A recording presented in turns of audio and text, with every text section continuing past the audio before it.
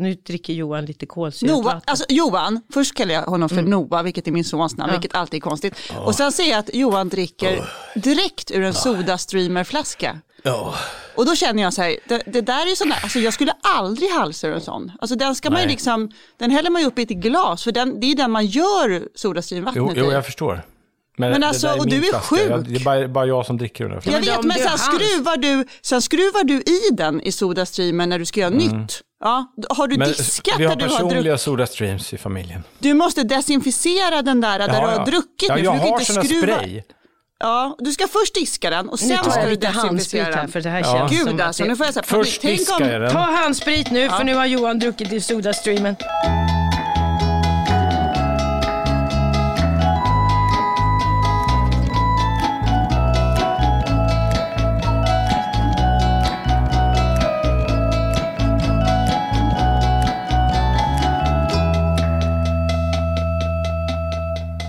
Det är roligt, nu ska vi göra podd och jag läste i morse idén svårigheten med att ha de här mötena som man har nu på Zoom och FaceTime och Skype och allting.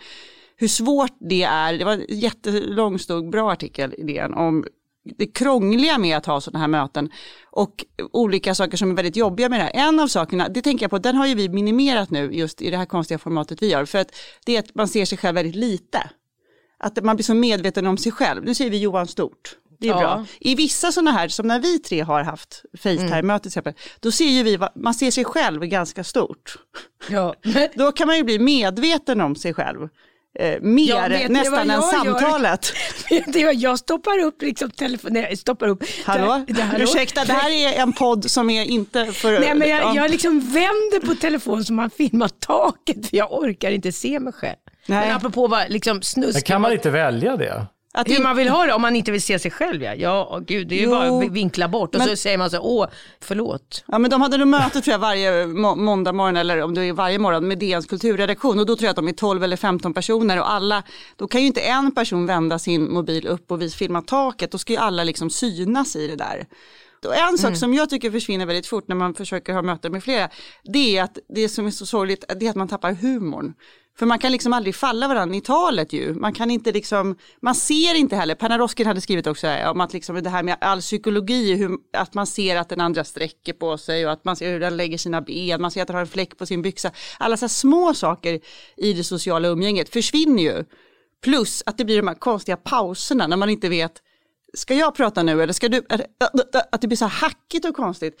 Det är lite svårt tycker jag. Nu ser jag att Johan vill komma in här. Nej, jag lyssnar. Nej, men jag tänkte på, jag gjorde en pitch för några veckor sedan. Och då gjorde vi det över sån här data, Skype-variant. Och det var precis som du beskrev, att vi pratar på och sen efter tar vänta nu, hur togs det emot? Hur tas det här emot? Vi får vi ser bara någon som står och tittar. Och sen fick man liksom göra en paus väldigt länge. Uh-huh. Och då började liksom han att röra på sig. Så man fick verkligen så här, nu ska jag ha reaktion. Och så kom reaktionen väldigt så här. Och då började han prata, vilket precis som du beskriver, går egentligen i ett normalt. Men man fick anstränga sig för att få, att inte bara köra på en halvtimme och sen så säger han, du, jag satte det där på mute för 15 minuter sedan, jag är inte intresserad, hej då. Utan man får utveckla någon slags ny teknik när man samtalar och pratar och har möten. Ja, varför ska man åka till, ta planet till Köpenhamn för att ha ett möte? Men det tror jag också att vi kommer att fortsätta. Men om man tänker sig att det här sättet att tala, det gör ju, den här distansen gör ju att man måste anstränga sig att släppa fram andra som pratar. Det går inte att prata i munnen på varandra på samma sätt som i ett möte när vi är samlade i samma rum. Utan nu måste man låta någon prata ut det de vill säga och sen så hugger man in därför att det finns ett avstånd och en fördröjning. Men tror ni att det kan påverka oss så mycket att när vi sen samlas i samma rum igen och har gamla möten då på gammalt sätt, att man har påverkats av det här sättet, att man släpper fram alla hela tiden för att... Nej. Förut var det... Nej. Jag tror inte att det kommer att... Jag tror just alltså vid möten, alltså snarare så, jag tror man blir så lättad över att kunna sitta i samma rum så att man blir liksom... jag tror inte att man kommer att tänka att man fortsätter prata på det här lite så här. Det är ju någonting lite stelt i det här. Jag tänker att det här är svårt. Nu tycker jag att det går oväntat bra, det här med att du sitter hemma. Och du är ju med på en skärm, det är som att du är med. Du är som en sån här hubbot. Pratade inte vi tidigare om det här med när man tittar på nyheterna när de står i något annat land, när det är så här, man får titta en stund medan personen lyssnar på frågan vi redan har hört. Och jag tycker att det är något väldigt skönt med det att titta på. Jag tycker att man det är så ser den här personen stå. Det jag hörde nu, det ser jag nu att den personen också måste höra. Så jag får liksom dubbelhöra frågan. Men det är som att de är nakna tycker jag en stund. Ja. För det är som att man ser dem står med när glasblick. Ja men eller hur, de har den här glasartade blicken och står och man tänker så här, vet de om att de filmas nu? Så tänker jag alltid, vet de om att vi ser dem när de står och lyssnar på, alltså så här, ja men det vet de ju. Sen blir de ju så aktiva och då är de direkt igång, då är det någonting helt annat. Men det är som att man ser dem utan kläder i 5 sekunder och sen plötsligt är ju utan kläder, det vet jag inte om jag kan. Nej, jag tycker inte det. Jag tycker att de som står ute på fronten eller som tar emot det här och sen ger oss information, det blir en tyngd i det hela. Men de som är utan kläder, om man då ska ha den jämförelsen, blir ju det till exempel när man ser en nyhetssändning eller någonting som är direktsänd, när det helt plötsligt går fel. När nu ska vi klippa, nej, kom det inte, då väntar vi en stund till, och hur de liksom kravlar sig ur det där. Ja, men de är duktiga. Det är de är jätteduktiga, men då känner man ju paniken av nakenhet. Ja, om man säger så. Jag känner nog, men jag är så pryd. Jag känner ju nakenhet så ofta. Jag känner nakenhet både i Moskva på en utrikeskorre och när det går fel i Agenda, och det inslaget kommer inte, man får göra ett annat inslag istället. Som inte heller kommer. Nej. Ibland är det väldigt då känner man medlidande med journalisten. Ja, men ibland är det trixigt alltså. Hörrni, ska vi det så måste vi säga så här, det här att vi ska improvisera som vi säger ungefär varenda avsnitt, det blir ju inte av, kan vi bara säga nu eftersom Johan är hemma. Ja, så får vi se när Johan då är i studion, så är det vi ska göra. Ja, och Johan är ju hemma, och han är ju hemma för att vi tror ju att han har corona. Jag tänker han hostar. Jag bara tänker så att det är så att vi behöver ändå prata om. Jag har rester av corona. Jag skulle inte påstå att jag har det nu, men jag har andningsproblem och hosta fortfarande. Ja, och vi vill ju segt. Men i övrigt jag har ingen feber eller så. Nej, men det verkar vara, jag tänker att det där är ju sådana där symptom som man ska passa sig för. Så att vi är noga och håller avstånden här. Så därför, det planerade i alla fall som vi sa att vi skulle göra, kan vi inte göra just idag.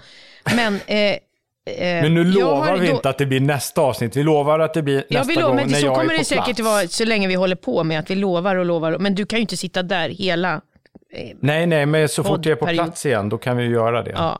Men det är svårt att improvisera på håll här. Förra avsnittet så tog Emma upp att vi skulle ha våra favoritplatser, och eftersom jag då vet att jag skulle vara ordförande den här omgången, så har jag 2 ämnen som ni ska få välja mellan. Roligt. Ja. Och det är väldigt personliga saker som ni kanske inte har något förhållande till alls. Okay. Och det är, nu säger jag inte exakt vad det behöver vara. Det ena ämnet är djur. Johan ser så här lagom. Ja. Och nästa ämne är kvinnor i ert liv som har betytt något. Ja, det blir ju mamma man tänker på direkt, förutom ens fru. Mamma. Ja, men då får man kanske prata om sin mamma eller sin fru. Eller sen kan man också prata om kvinnor i historien som har betytt något för... Liksom, ni får välja. Alltså det kan ju bli 1-1 här på något sätt. Men alltså jag röstar för kvinnor. Vad röstar du för, Johan? Vi kan prata både kvinnor och djur. Vi kanske hinner med båda. Ja, vi hinner med båda. Vi har ju pratat ganska mycket djur. Ja, fast jag tycker man kan prata djur. Jag tycker man kan prata djur nonstop i och för sig, för att jag är ju så besatt av detta. Men det kan vi ta som en liten knorr. Vi kan prata om de som väljer att ha en vandrande pinne som husdjur. Vi kan prata om de personerna. De som har en osynlig träkvist med fötter.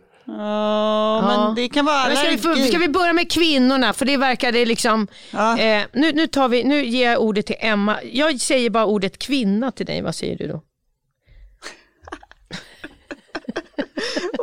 Jag känner att det här är nästan någonting jag skulle ha tänkt på innan. Nej, jag får inte tänka på någonting innan. Nej, men jag tänker ju, då tänker jag direkt på min mormor och farmor, och det vet jag inte varför jag tänker på dem då. Men jag tänker väl på dem för att det var. Jag tänker väl också på det, alltså i det som vi är i nu, att det är så. Jag hade tillgång till både min mormor och min farmor när jag växte upp, och de var oerhört olika och hade växt upp och levde under väldigt olika förhållanden. Och att det var en sån tillgång, att jag tänker att det är så fint att man inte bara har tillgång till sina föräldrar under en uppväxt, utan att man också får tillgång till en annan generation är en lyx. Sen är det också lyxigt, tänker jag, och också ha tillgång till andra vuxna överlag. Som man kan liksom prata med kanske på ett annat sätt än sina föräldrar. Och så nu då, när det är som det är, och att alla de här mor- och farföräldrarna är liksom på distans. Min dotter hade gett, min pappa fyllde år förra helgen, och så hade hon gett till honom. Mina föräldrar har, min pappas födelsedag också deras bröllopsdag. Det här blir väldigt lång parentes på något sätt, känner jag då. Men hon hade gett till dem att hon skulle laga en 3-rättersmiddag till dem. Och nu i helgen så gick det liksom att lösa, för vi kunde laga och sen kunde de så här vara utomhus och det kunde vara avstånd och det gick att göra och så här. Men det här blir ju förresten, känner jag, mera en generationsprata. Men det var så, de blir så glada när de får se sin mormor och morfar liksom på riktigt. Vi har ju inte alls FaceTime, att vi pratar i telefon om vi behöver prata, men vi har ingen att vi håller på FaceTime. Men då känner jag så här, den här ynnesten att få ha, för mig var det ju så att det var min farmor tog med mig på teater när jag var liten mycket och liksom ville prata om sådana saker med mig. Det väckte ju hela mitt intresse och på ett sätt hela mitt yrkesval, tänker jag. Men kvinna? Nej, men jag tänker så här, kvinnor som har präglat den då. Ja. Mm. Ja, det är jag tror att de flesta. Men jag kan berätta. Nu får Johan. Ja, men jag kan berätta medan Emma funderar. Jag kan berätta. Det blir min mamma, men hon gjorde en gång en sak som satte spår hos mig. Men jag var inte stökig som barn, men jag var ingen så här skol-S. Så det var många liksom besvikna samtal med lärare angående min prestation. Men i gymnasiet så blev jag inkallad till min klassföreståndare där, och hon skulle ha ett samtal med mig och min mamma om problemet som jag innebar, att jag var ett problem i klassen.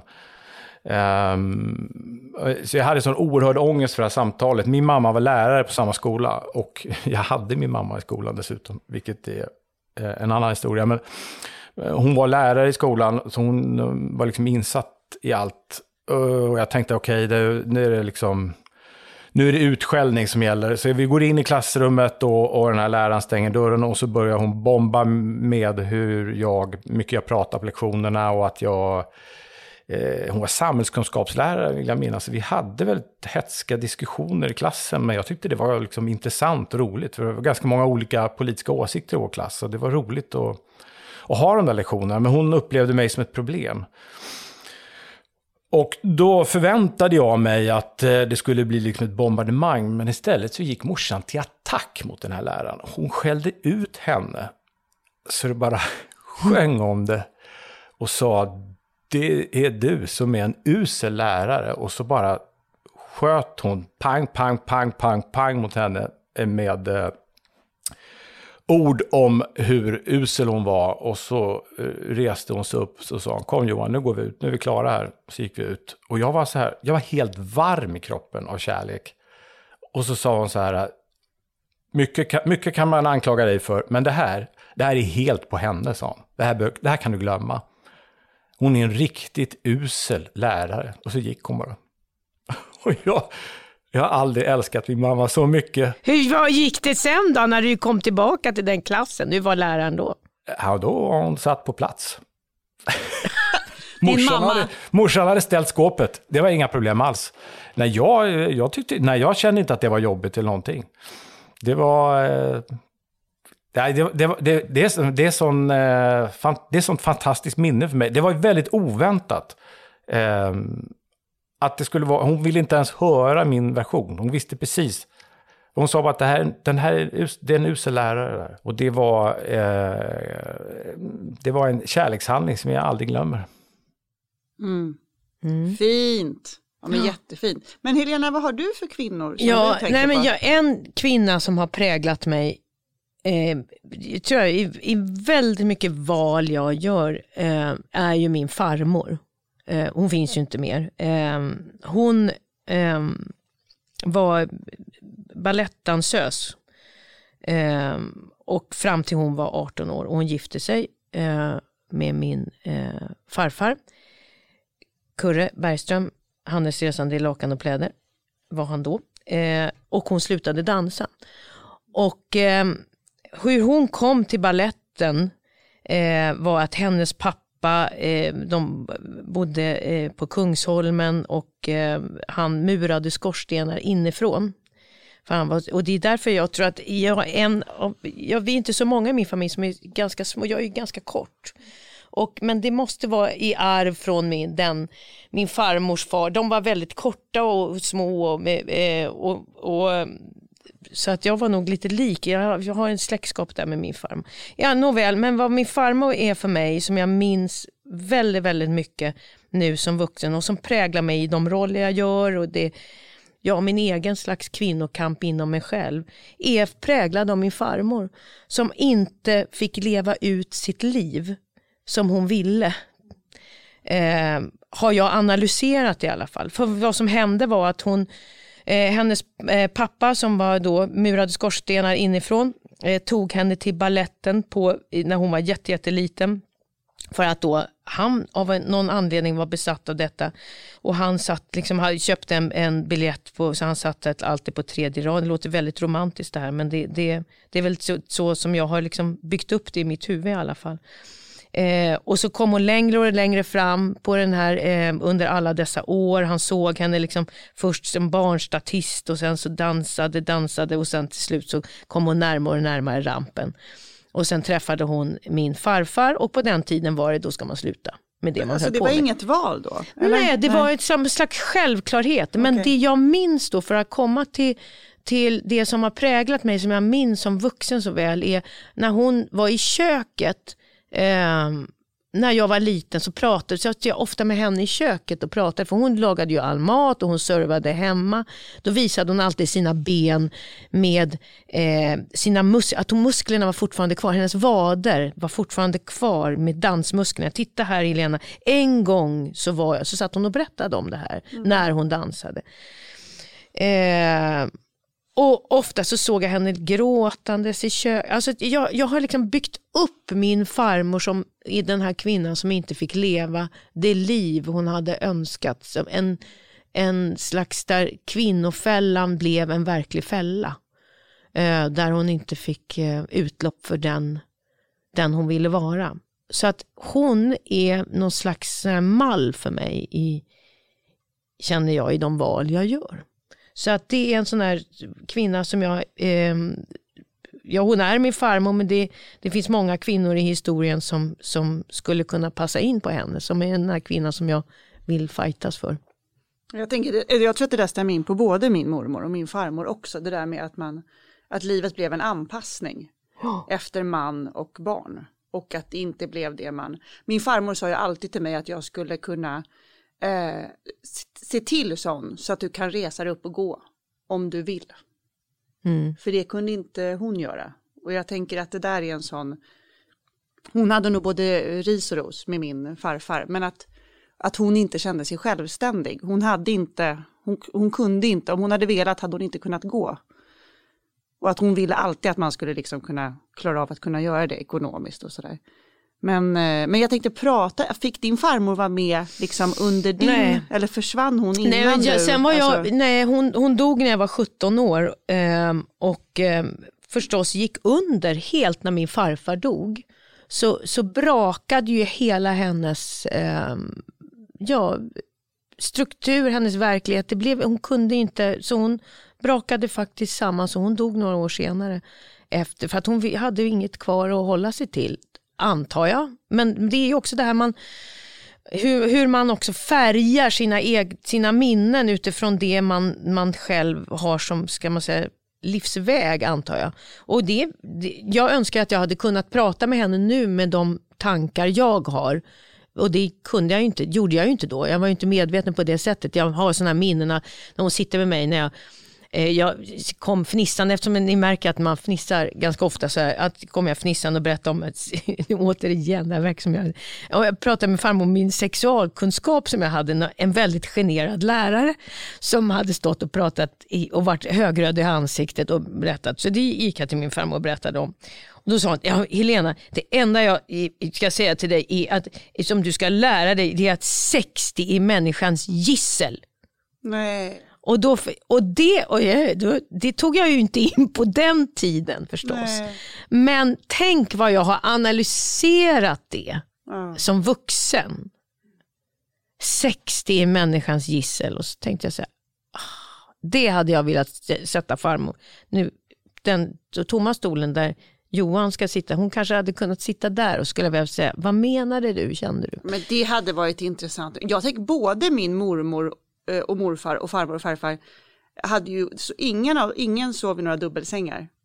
De hade skilda sovrum, mina morföräldrar, och mina farföräldrar sov i samma sovrum, men i 2 enkelsängar längs 2 olika väggar liksom.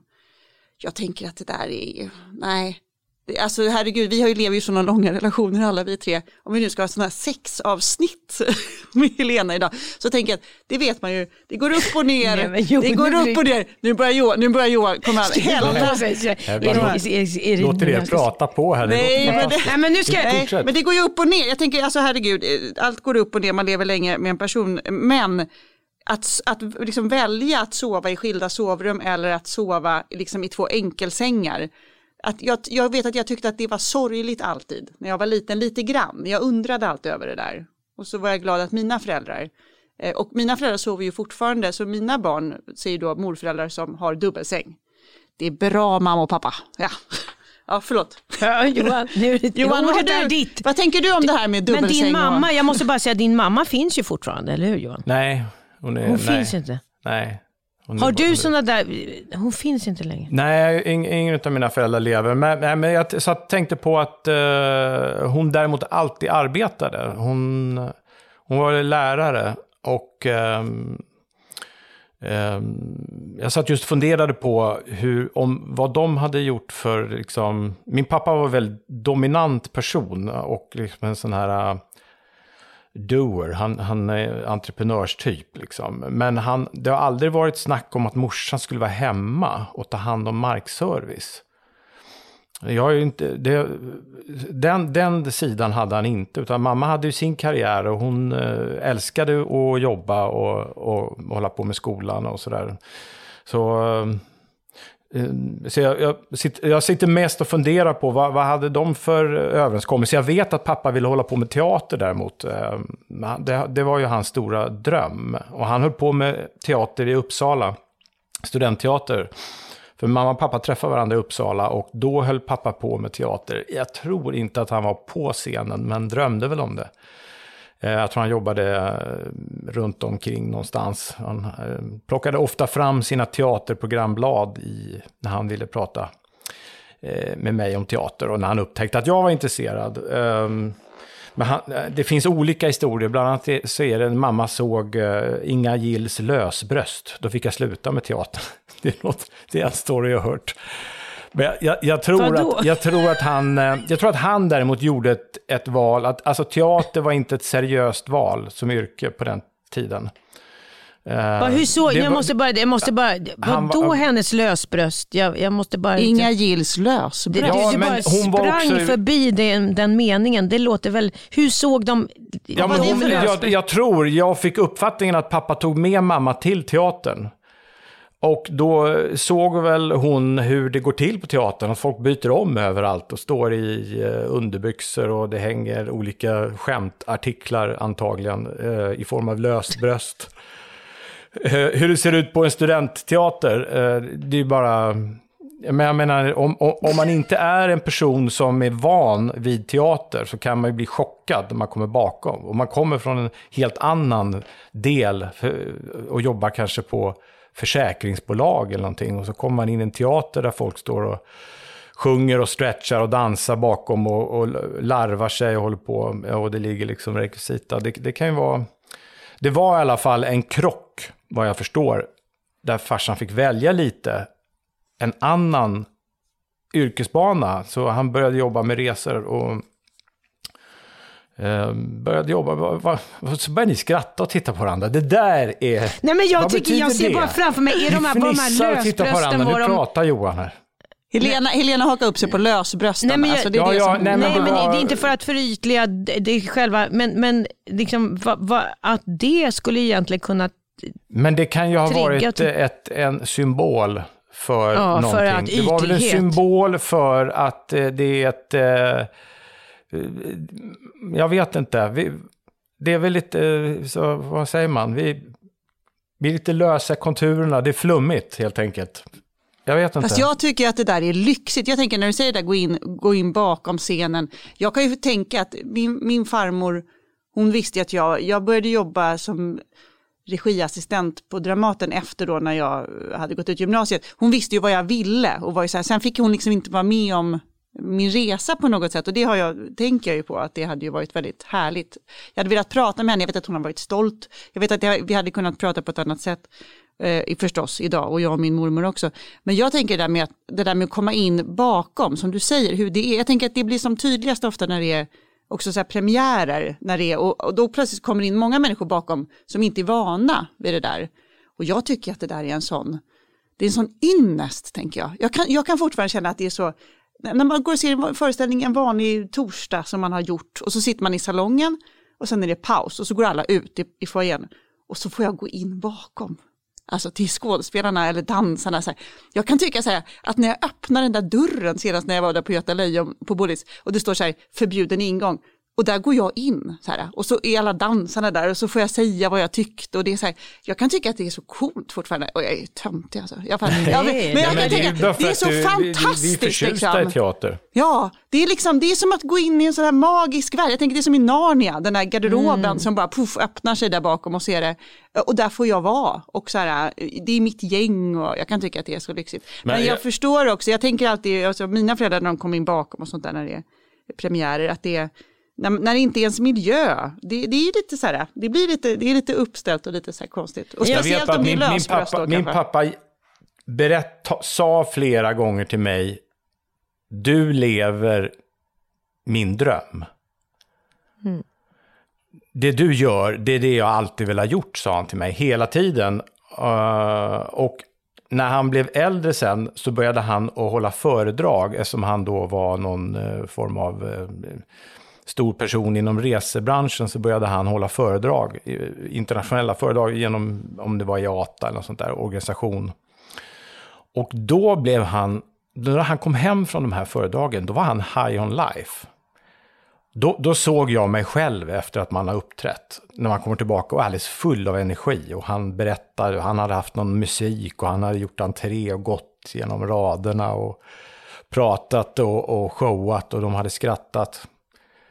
Så tänker jag, han har haft det där i sig hela sitt liv och inte fått riktigt säga ja till det där och testa det. Först. Det där låter ju lite som min tanke runt min farmor. Ja, det var det jag menade, men det var liksom fel kön för det här var min pappa. Ja, men det, men det kan vara så att det är liksom en sån här klassgrej.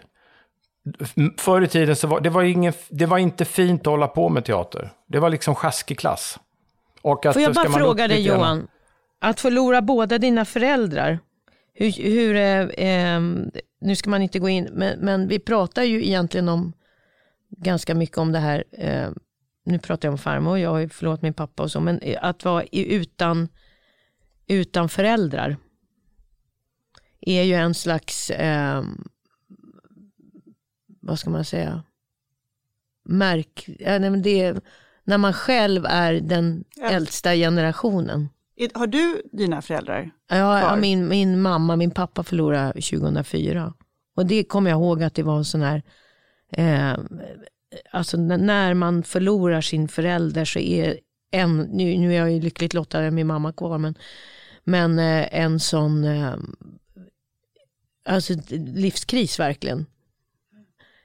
Men jag tänker på dig som har förlorat båda dina föräldrar. Ja, det var nästan samtidigt. Mamma blev sjuk före pappa. Hon fick Alzheimers. Men sen så vart farsan sjuk och fick cancer och dog före henne. Och då när han var på begravningen, då fick jag en känsla av att morsan fattade.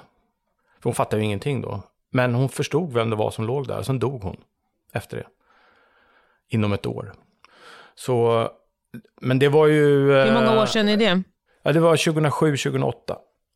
Och det var ju, men jag tycker att det har varit en enormt stor sak och jobbig, och det går ju inte en dag utan att jag pratar med dem båda två för mig själv.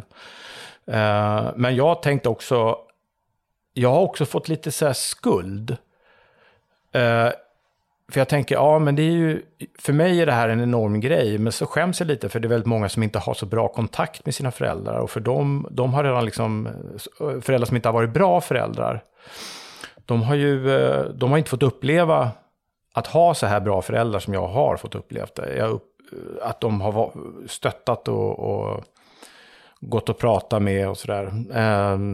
Så då när jag känner någon saknad och sorg, då kan jag också känna någon slags skuld. Att så här är det inte alla som kan identifiera sig med. De kanske tycker att det här är en lyxsorg. Förstår ni? Jag förstår din känsla, men om nu föräldrarna har varit sån stöttning och så måste ju sorgen vara monumental liksom. Ja, den är ju det. Men vi förstår din känsla, men den är fel. Man ska så du får ändra den känslan. Ja, tack så mycket. Men jag kan säga med min pappa så hade jag det var en sån upplevelse. Han blev sjuk när han ringde. Jag kommer så väl ihåg den 28 februari så ringde han och sa att han var sjuk. Han bodde i Skåne. Och jag var i Stockholm och jag skulle iväg och repetera, och jag spelade Hamlet som sörjer sin far väldigt mycket och skulle repetera det, och jag bara kände så här och han sa att jag kommer dö inom liksom, snar framtid. Och han var i Skåne, och jag kommer ihåg när jag ändå gick iväg till teatern, det var alltså en fullständigt, hela världen rasade.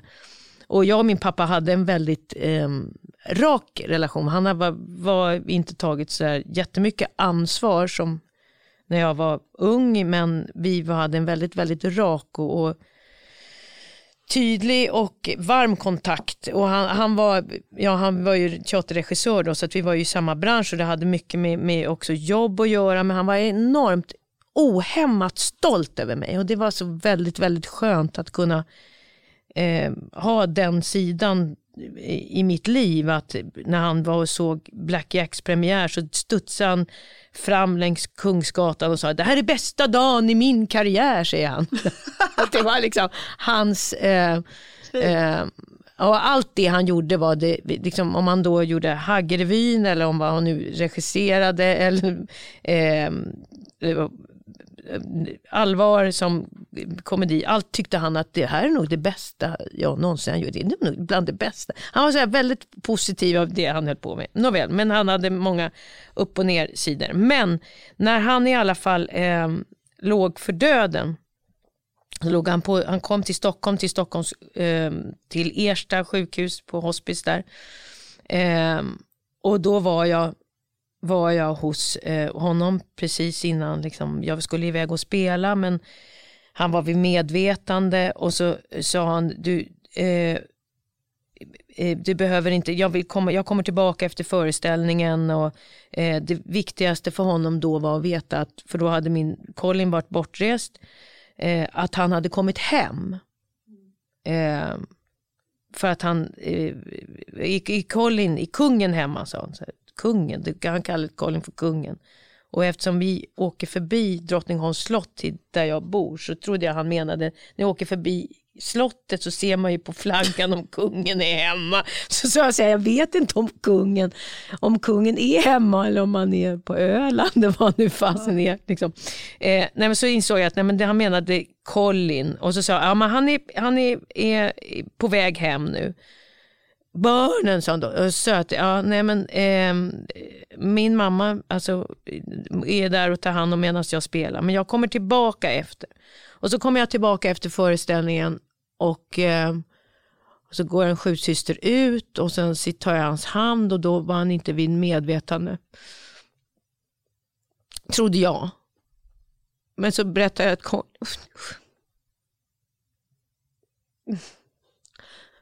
men så berättade jag för att Colin hade kommit hem och att allt var lugnt med barnen, och så tog jag hans hand och då slutade han andas. Och då var det en sjuksyster som kom in och faktiskt blev otroligt berörd och sa han har väntat på detta. Vad fint. Och då tänker jag i de här tiderna vi lever i nu, det är många som förlorar sina. Och tänker ofta på det där, den här liksom medvetenheten som finns också in i döden liksom. Att det är så många nu på sjukhus som inte får träffa sina nära så där, som ändå är medvetna liksom.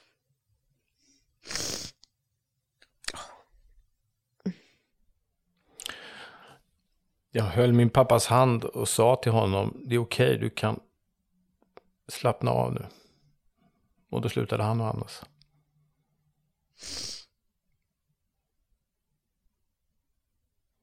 Så det är kanske så man ska göra. Fint att kunna vara där, tänker jag. Att ni kunde vara där i den liksom. Jag ville vara där när morsan dog också. Men då hon var dålig och så gick vi ut. Hon sa, ni kan gå och äta. Så vi gick ut snabbt och då kom vi tillbaka, där hade hon dött. Så där fick jag inte hålla handen. Tyvärr. Vilket gjorde mig förbannad. För jag tror kanske att man känner. Att de känner.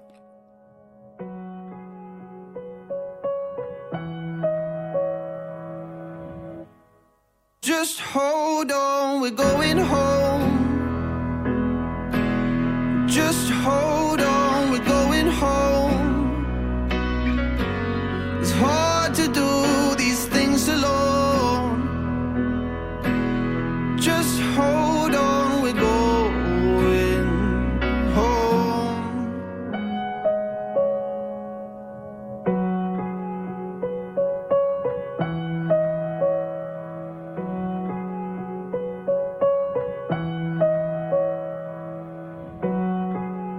Ja, men hörrni, det här är ändå, nu är jag någon slags ordförande här.